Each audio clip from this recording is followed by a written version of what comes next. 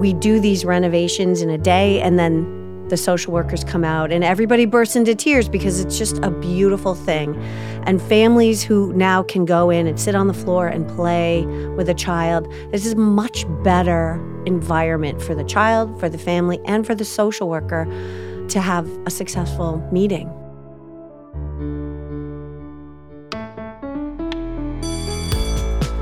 I'm Jill Shaw here with Ross Wilson, and this is Deep Dives, brought to you by the Shaw Family Foundation. In this pod, we bring together national experts for a roundtable discussion about key issues in our schools, diving deep into root causes and innovative solutions. In today's episode, we dig into how we can support our most vulnerable students. In Massachusetts, there are 9,000 students in the foster care system and 50,000 students engaged with the Department of Children and Families. These students face a unique set of challenges, and today we are joined by the leaders of two organizations at the forefront of helping these young people succeed. Former First Lady of Massachusetts, Lauren Baker, is the founder and CEO of the Wonder Fund, a nonprofit that supports the young people engaged with the Massachusetts Department of Children and Families. And Shahir Mustafa is the president and CEO of Hopewell, which is the Commonwealth's largest nonprofit provider of comprehensive foster care, along with wraparound support. Lauren and Shahir join us to discuss the challenges these students face and how schools and communities can best support their most vulnerable students. Lauren and Shahir, welcome. Thank you. It's great Do you to guys be here. know each other, by the way? Have you ever? Thank you. Yes. Do you like each other? Well, I can say that I like Lauren. I can't speak for her, but the first time that I met you was actually when your husband was launching kind of a reform effort with the department. I remember you were in one of those initial meetings and conversations, and that was the very first time that I met you. And then our paths You were at crossed. DCF. I was at DCF And at the Lauren, time, you were correct. then First Lady. Yes, Yeah. I just become First Lady and was trying to figure out how to best spend my time. Well, I'm curious about that. So as you became First Lady, did you sort of look at this landscape comprehensively and then decide I want to have particular focus around children and families who are involved in DCF? And was that the genesis of Wonder Fund, or how did it all come about? And maybe also talk a little bit about what it is. Well, it came about because when my husband was elected governor, I was given this opportunity of an incredible platform to shed light on issues or organizations that were important to me. And for me, my passion is about helping kids. And kind of by accident, I found out about this tiny little nonprofit called the DCF Kids Fund, which was started by a social worker who was trying to figure out a way to take private donations into a public agency to buy holiday gifts for kids. And I found out about it because the governor's office was participating in a holiday gift drive. And I was like, wait, what is this? Yeah. And then, for me, I was like, this is great. The woman who had founded it had recently retired, and they were kind of floundering, trying to figure out how to move forward. Yeah. They had hired another social worker to come in and try to fill the shoes of the founder. And I thought what I was going to do was help raise awareness and, raise them some money and help more kids and then move on to the next project. But once I got in there, I realized there was so much potential to be a huge resource to DCF. And so we reimagined and rebuilt the thing. And You rebranded it. we rebranded it and relaunched it in 2017 as the Wonder Fund. And keeping the mission, we provide resources and opportunities to kids engaged, to every child engaged with DCF in emergency situations. And then we enrich their lives with all sorts of resources and opportunities that they can choose themselves. So we provide material assistance in emergency situations, like when a child has to be removed from an unsafe home, we'll make sure they get a new duffel bag filled with pajamas, socks, and underwear and other necessities that gives them a little dignity and a little extra care in what must be just the most traumatic and frightening moment of their lives. It's so sweet. And then today we're going to talk about where that holiday gift drive has gone to. And so we'll talk a little bit about that at the end as well. Shahir, you run Hopewell. What is Hopewell and how did you get involved? So Hopewell is a nonprofit organization, and I can tell you about what we do and how we do it, but I actually think it's important to start with why we do it, because that's really the guiding principle behind our work. And why we do the work that we do is because youth experiencing foster care are our nation's most marginalized group of young people. And as bad enough as that is, they come into contact with our system through no fault of their own. So that is just so fundamentally unjust that we do not rest until we can move that system more towards equity. So I was reading something about this where I think it's about 10% of children who are involved in DCF are in foster care. Correct. Is that Yes. Okay. So can you just explain the difference between being involved in DCF and then being involved in foster care? Yeah, you just named it. So essentially, the federal government requires all states to have a child welfare system to protect kids. So in Massachusetts, it's the Department of Children and Families, and there are mandated reporting laws and all sorts of systems in place to ensure that kids are not being abused or neglected. So a report can be filed, it gets investigated. If it is substantiated, then you are now in the system, so to speak, right? But as you mentioned, only about 10% will enter the formal foster care system. And the difference with that is that the state has now taken custody. The safety and neglect concerns are so severe, so concerning that the child's safety is at imminent risk. So a judge supports that, and that decision is made, and kids enter foster care. And what is Hopewell's role in? Yeah, so we do that diversionary work. So a family gets involved with DCF, a substantiated concern finding is determined, and our teams will go in and work with the family to prevent the kid from entering foster care and the family losing custody. That is our largest growing body of work, and I'm very excited about that work. On top of that, we recruit, license, and train foster parents. So we have a couple hundred foster parents across the Commonwealth that provide a safe place for kids to grow and thrive in the event that they do need to be removed from their parents' care. So we do that as well. And then we are also working to close the academic opportunity gap. We support kids who are aging out of foster care because that is also a subset of youth experiencing foster care that really, really need our support. And ultimately, we are engaged in systems healing and systems transformation work. And that is done at a policy advocacy level because we can provide our direct programs and that meets an immediate need, but we're not addressing the systemic challenges if we stay solely focused in that area. So we call it having our head in the clouds and our feet on the ground. So we do the day-to-day work, simultaneously working to address the system inequities. So there's a part of this, though, that's about maintaining the system, and then there's a part of that is about preventing families and children from entering the system. The bulk of the budget is spent on the system and not on prevention. And it sounds like Hopewell then is raising money externally to also fund prevention. What is the conversation like across the country and in the state about tipping the scales there and spending more money on prevention? Is it even plausible? Do we know enough to know how to prevent these situations? And do you feel like that's a plausible move? And Jill, I'll jump in. I think we spend in Massachusetts $150 million a year on foster care and about $7 million on preventative programs to prevent students from going in or children from going into foster care. Yeah, so I would answer that question in a couple different ways. There are state-funded systemic efforts to move towards prevention. And the Family First Prevention Services Act, which was passed by the feds a few years back in Massachusetts, is an effort to do that. So that will shift the funding somewhat to, the reality is it costs more money to house kids. So I think on some level, the budget will always represent that imbalance. But we are starting to move money more towards prevention, which is a good thing. But one thing that our system does not do, and that I think the state does not do particularly well, is innovate. And in human services, in foster care in particular, innovation is really not something that occurs very often. It is not supported. It is not rewarded. And I can get into all the reasons why I think that is the case. But that's where, to me, the philanthropic sector can come in to bolster and invest in promising practices, which then can be brought to scale. Bureaucracy and risk are not really synonymous, right. And so it takes outsiders to carry the risk. But it does seem like this shift to more preventative care and programming has been working. I think just maybe 2-3 years ago, we had about 11,000 kids in foster care. Now we're about 9,000 kids. So it seems like it is on the right trend. Is that what you guys are seeing? I mean, the numbers are correct. I don't know personally if it's because fewer kids are going into foster care or if I don't know how the department is looking at or counting kinship. That's a form of foster care. Right.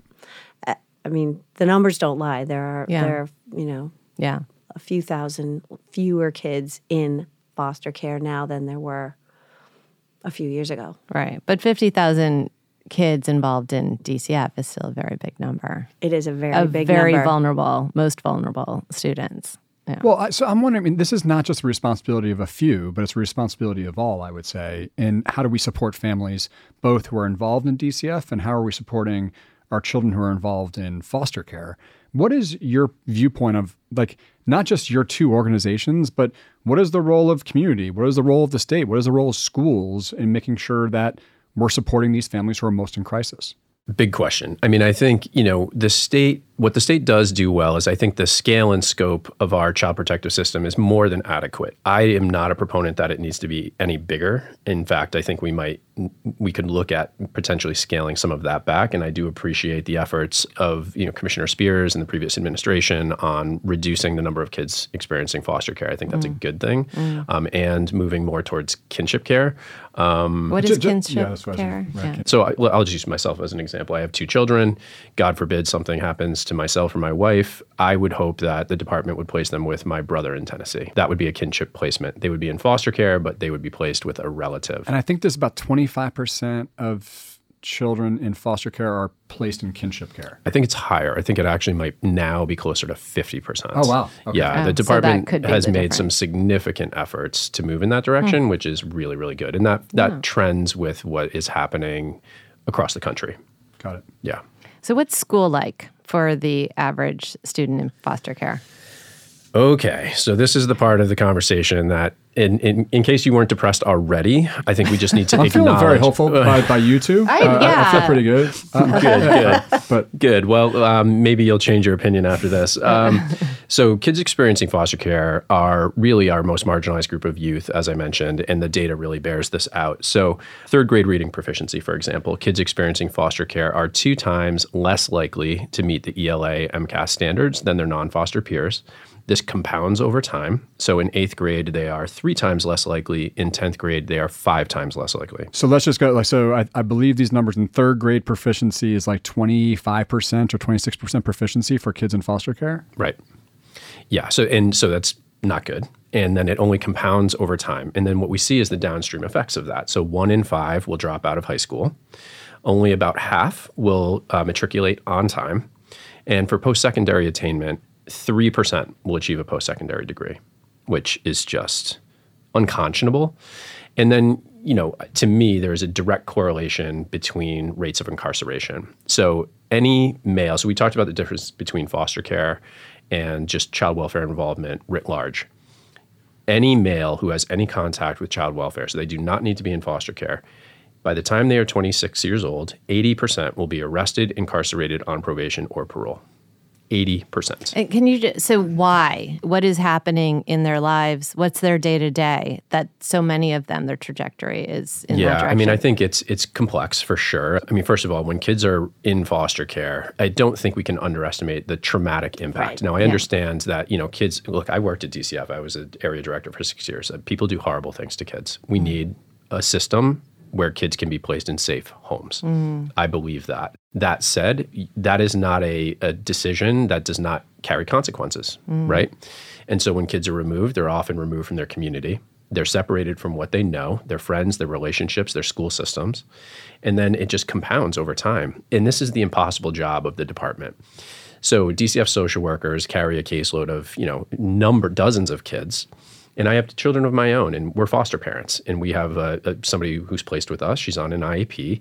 And I just think about all that we have to do to ensure that her needs are being met. And that's not because of any insidious, people trying to avoid responsibility. It's just who advocates on their behalf. Right. Who is going to run through a wall on their behalf? And kids experiencing foster care, in general, do not have that privilege. And so what we see is the downstream effect. To me, that's really what it boils down to. We're talking about kids in foster care. And I mean, no one chooses to be involved with DCF. And so every child who enters our child welfare system has experienced multiple ACEs, adverse childhood experiences. And we know from years of research that the more ACEs you have, the more likely you are to face lifelong consequences to your health and well-being. And there's a direct correlation. So that's where we're starting. And then we compound it by, moving the child around no one sets out to continue to harm these kids, but it's the way the system is functioning. Right. But both of you run organizations where, you're trying to insert yourselves in that friction and sort of disperse it. And so maybe, Lauren, can you talk a little bit about that? You're touching students' lives, kids' lives from maybe the second that they're removed from the home. And so it's a torturous experience, but can you talk about the other side of it and the things that WonderFund is trying to provide to sort of create a little bit of balance in this really caustic situation? Yeah, so our focus is on the child and giving that child back their childhood. And so we're starting from the point of they're already engaged with DCF and they've already endured all kinds of trauma. Yeah. So what can we do to mitigate the impact of that trauma? And we spend a lot of time studying that. And one of the key things that we see all the time is that if you can give a child a healthy relationship with an adult who cares about them, that's a huge mitigating factor. So we are encouraging the DCF social workers that we work with to choose, to ask the children that they work with, what do you like to do after school? What are your friends doing? What passions do you have? What interests do you have? And the WonderFund will pay to have that child take karate lessons or take driver's ed and get their driver's license so they can get a job or, all those, anything a child wants or needs to do, we're going to do. And we hear stories about the joy and the agency and the uncovering of passions or natural abilities that these kids experience. And you've seen it in your own kids, you never know what's going to resonate with a child, but, they go to their first day of karate lessons and they come back and their eyes are this big and they're like, I'm actually good at this. Yeah. We have a story about a little girl who was 9 who was living with her dad and he requested karate because she'd expressed interest and she'd been facing, having trouble in school, facing bullying, having a lot of trouble. And she said she thought she might like karate. She went, she did, and achieved her first, striped belt. And her father wrote a note to the social worker that said he'd noticed incredible changes in his daughter and he felt that the series of karate lessons had given his daughter so much more confidence and had helped her much more than the year of therapy that she'd had before then. So, if we can give these children the opportunity to choose and then give them these experiences to build skills, make friends, join a community, we're hoping that will mitigate the impact of the trauma and allow these kids to focus on other things like their schoolwork. Gives them new pathways. Yeah. Yeah, that's really beautiful. And then can you talk a little bit, Shahir, about the RISE part of your organization and why you created that? Because that, too, is disruptive. Absolutely, yeah. And I just really want to just double click on something that you mentioned, Lauren, which to me, what I hear in that story is the power of identity. Yeah. And when young people hold an identity, everything becomes possible once they believe in that possibility of that identity. So that's huge. And that actually segues to the RISE program and what we're trying to do. So at the end of the day, what we're trying to do is to increase third grade reading proficiency. So we don't need to get into why that's a key metric. I mean, they're literally building prisons based off of third grade reading levels. It's that clear a predictor of future life outcomes. Yeah. So we selected that for obvious reasons. The other piece is that there's really no one in the country that is focused on third grade reading proficiency for kids experiencing foster care. It's in the ethos, in the educational gestalt, but not specific for kids in foster care. And that is they have unique characteristics and needs. So we did a research and design sprint where we did a landscape scan to see what was out there. Not surprisingly, nothing really for this population. So we essentially built our own model. And so it's a high impact tutoring model and it's home-based. And so that's a key distinction because kids in foster care bounce around a lot. And so if you have a school-based model, which almost all of these models are, our kids are typically ineligible for that, or it gets disrupted after 3 months because they move. So we also have paid professional tutors. We pay them, we train them in our curriculum, and they deliver the service and support in the home. We also create kind of there's a caregiver engagement component because we understand that the kid is within a home environment, within a system, right? And so we can't just do this intervention with kids. We need to engage the caregivers.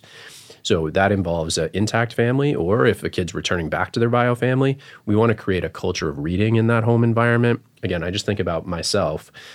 What I grew up in and what I do with my own kids, what we do with our own kids is we really create a culture of reading and learning in our home. And that you can't underestimate, again, it gets to that point of identity, right? So that the kid this is just what we do, right? And then there's social emotional element, which, obviously factors in the trauma of being in foster care. So we incorporate social and emotional learning as well. The last thing I'll say about it is that this was solely launched and made possible through the generosity of philanthropy. So our goal is to open source learning. We're learning as we go. We partnered with the Heller School at Brandeis to research and evaluate the model, figure out what's working, what's not, and then to spread this and to scale it because we believe it should be an entitlement for any kid experiencing foster care so that we can disrupt these horrible long-term outcomes. So we're not there yet. It's only about 2 years old. It's a work in progress, but it's that type of innovation that I think we so desperately need. Philanthropy plays a key role in making that possible. I think it's incredible. And I think to build that within your organization and it can transcend the school and, wherever the child goes, it's there for the child and the family, I think is amazing. And there's a lot of dignity to this, right? Like if you are in foster care, you automatically get this support, right? And that's the way it should be. The system should be that you automatically get these additional supports if you are in the care of a foster home. Just on the theme of dignity, Lauren, you've done a significant amount of work around reuniting families, right? So when a child may be separated from their caregiver through DCF custody, and we've done this with you, how do you create space for families to reunite with dignity? Thank you. And thanks to the Shaw Family Foundation, which made this work possible. When a family is engaged with DCF, if they're, oftentimes the family has supervised visits where a social worker will be present while the parent or the caregiver interacts with the child. There's a lot of reasons for that. And, what we noticed going in and out of DCF offices is that a DCF office is office space meant for adults. And it is outfitted for adults. And yet there are these interactions, these supervised visits that need to take place. We just noticed that it's really stressful. If you're a parent and your child has been taken from you for whatever reason, you have to come to a supervised visit inside a DCF office, that's incredibly stressful. And then to be sitting at, in an office at a conference table with your 5-year-old trying to act natural and be a good parent, it's very difficult. And so we thought if we could take the stress level down for everybody involved, wouldn't that help create a better chance at a better outcome? Yeah. So working with you guys, we have undertaken to renovate the family visiting rooms in DCF offices around the Commonwealth to create trauma-informed, comfortable, welcoming, family and child-oriented spaces. And the impact of just making simple design choices, taking away harsh lighting and putting a lamp, taking away a conference table and putting in a rocker and a bookshelf full of children's books. Like those changes have an absolute immediate positive impact. And you've seen it yourself when we do these renovations in a day and then the social workers come out and everybody bursts into tears because it's just a beautiful thing. And families who now can go in and sit on the floor and play with a child, this is a much better environment for the child, for the family, and for the social worker to have a successful meeting. Yeah. But there are lessons here for so many institutions, right? Like that, because you can spend money any variety of ways. And before it was being spent in a way that created cold rooms with gray walls and sharp edges and lots of wood and, nothing that was inviting and said, okay, take a deep breath. You're safe here. You can play here. You can have a conversation here. You can hug your child here. That is also transferable to lots of other situations where kids and adults are present, and that this notion that thinking about our environment and really furnishing it and painting it sounds so foofy, but it's so important to how someone feels, the colors that they're seeing and the vibrations that they're feeling as they walk into a space. Once you think about the impact of your physical space on your mood and your feeling and your stress level, you can't unsee that, right? And so, and the changes, and to make changes that lower the stress level is so simple. You just have to think about it.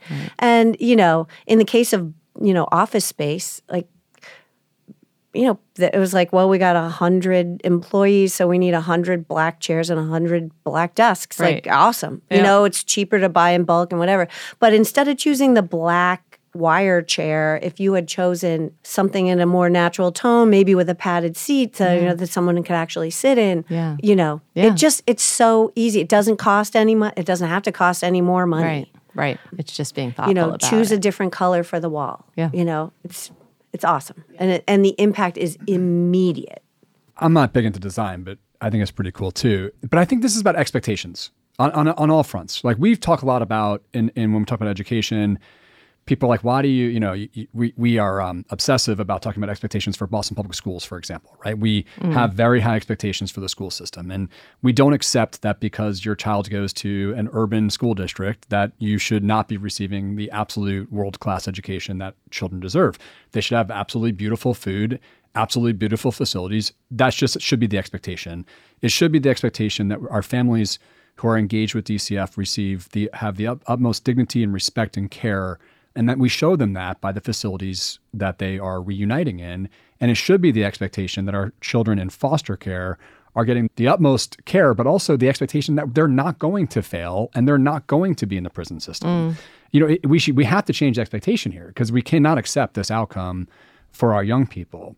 But Shahir, with that, with Hopewell, like how can we help? Yeah, so first of all, I just want to appreciate and acknowledge this platform, because to me, that this is one way that you're helping and our listeners can help is by becoming more well-informed.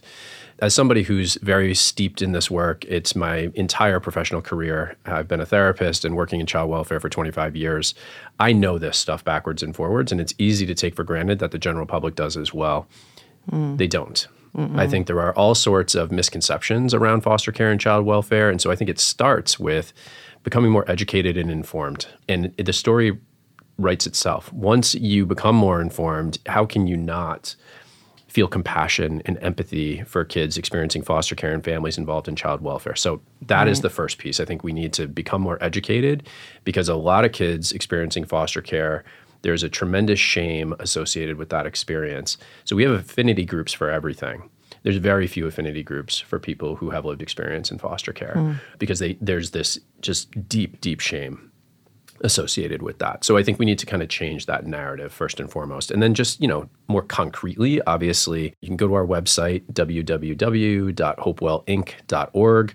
You can contribute philanthropically. If anybody is interested in learning more about becoming a foster parent, we have a huge shortage of foster parents. We didn't really touch on that much today, but this is a national trend. It's a trend here in Massachusetts. Talk about that. Why is that? Wow, that would be its own podcast, I would say. But I think in a nutshell, my hypothesis is that our philosophy on opening our home and charitable contributions and supporting community has shifted and changed generationally. I think opening your home, that is a huge commitment. and not something that should be thought about lightly. And I think the majority of foster parents are over the age of 50. I think there's a different demographic that is expressing interest in this, and it's not as many people. So I think that's just some fundamental generational shifts are contributing to that. It's much more nuanced and layered than that, but that's a piece of it. How long, if you're a foster family, how long is a child in your care? Yeah, I wish I could give you a simple answer. There's really no simple answer. So some kids can be in care for a few days. That's not common. I would say most are in care for at least a few months, if not a year or two.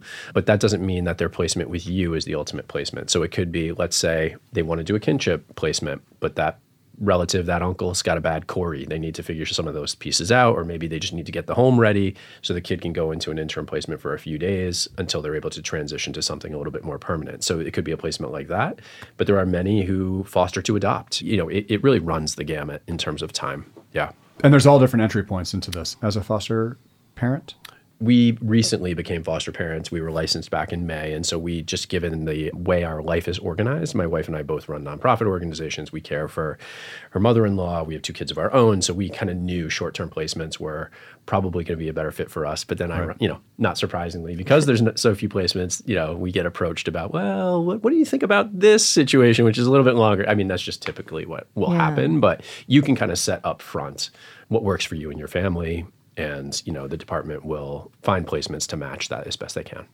And you said that you also train families Yes. to be foster families. And what sorts of things do you touch on? Oh boy, everything. So trauma, huge. Everything from how to ensure kids are safe on social media, first aid, the legal process involved with kids in foster care. MAP training runs that's what they call it, MAP training. It's a 10-week course that covers an entire gamut of topic areas. Thank you for becoming a foster parent. Yeah. That's really amazing. Yeah. I mean, we thanks. can't celebrate foster families enough. And the Wonder Fund recognizes that their importance. And so a DCF foster family has the ability to have a Wonder Fund access card, which is like a AAA card. It's our way of supporting foster families. And it gets Massachusetts foster families discounted or free admission to lots and lots of family-friendly activities like museums and theater and parks and all of that kind of thing. I get your emails. I didn't realize that it had those benefits, so I'm going to go back and check.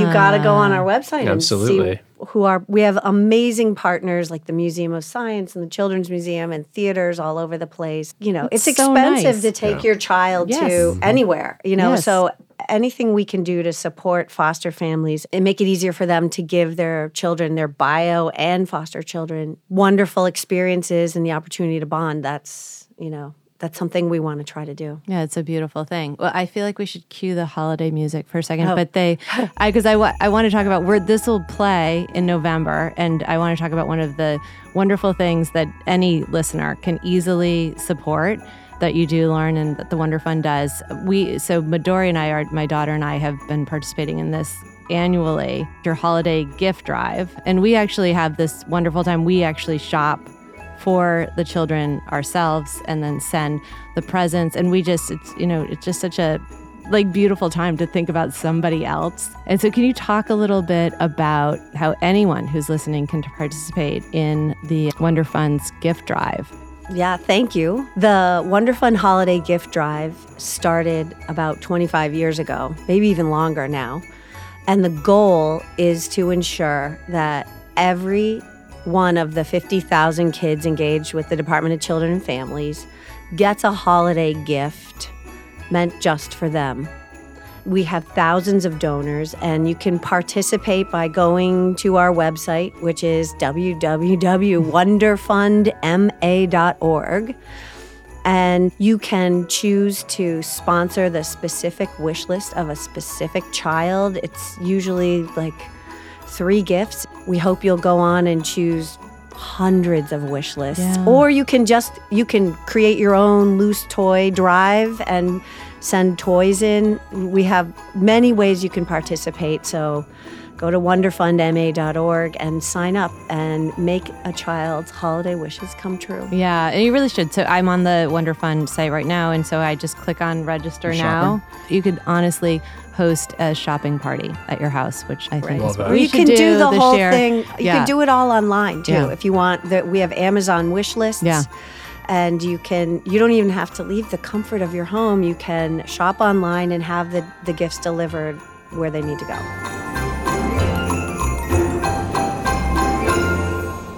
So it's a really beautiful thing. And, as you're all listening, it would be amazing to have everyone spend 10 or 15 minutes shopping for someone. Please sign up. Yeah, that'd be great. Wonderful. Yeah. This is one of those topics where I agree that when we talk about DCF, we talk about foster care, there's a lot of misunderstandings about the system. From talking with you both, I'm encouraged by the work that your organizations do for the children and families involved in DCF and involved in foster care. And I think, for all of us, we should all lean into this. Thank you so much for joining us today. It's been really nice to talk to both of you. Thanks for having us. Appreciate the opportunity. Yeah, thank you very much.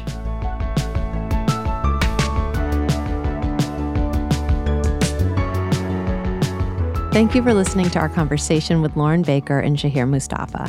We hope you enjoyed this episode of Deep Dives, and if you did, please rate, review, like, and share it with your friends. And if you're interested in what's happening in Boston Public Schools, subscribe to our other podcast, Last Night at School Committee, where we recap every Boston School Committee meeting. Have a great day.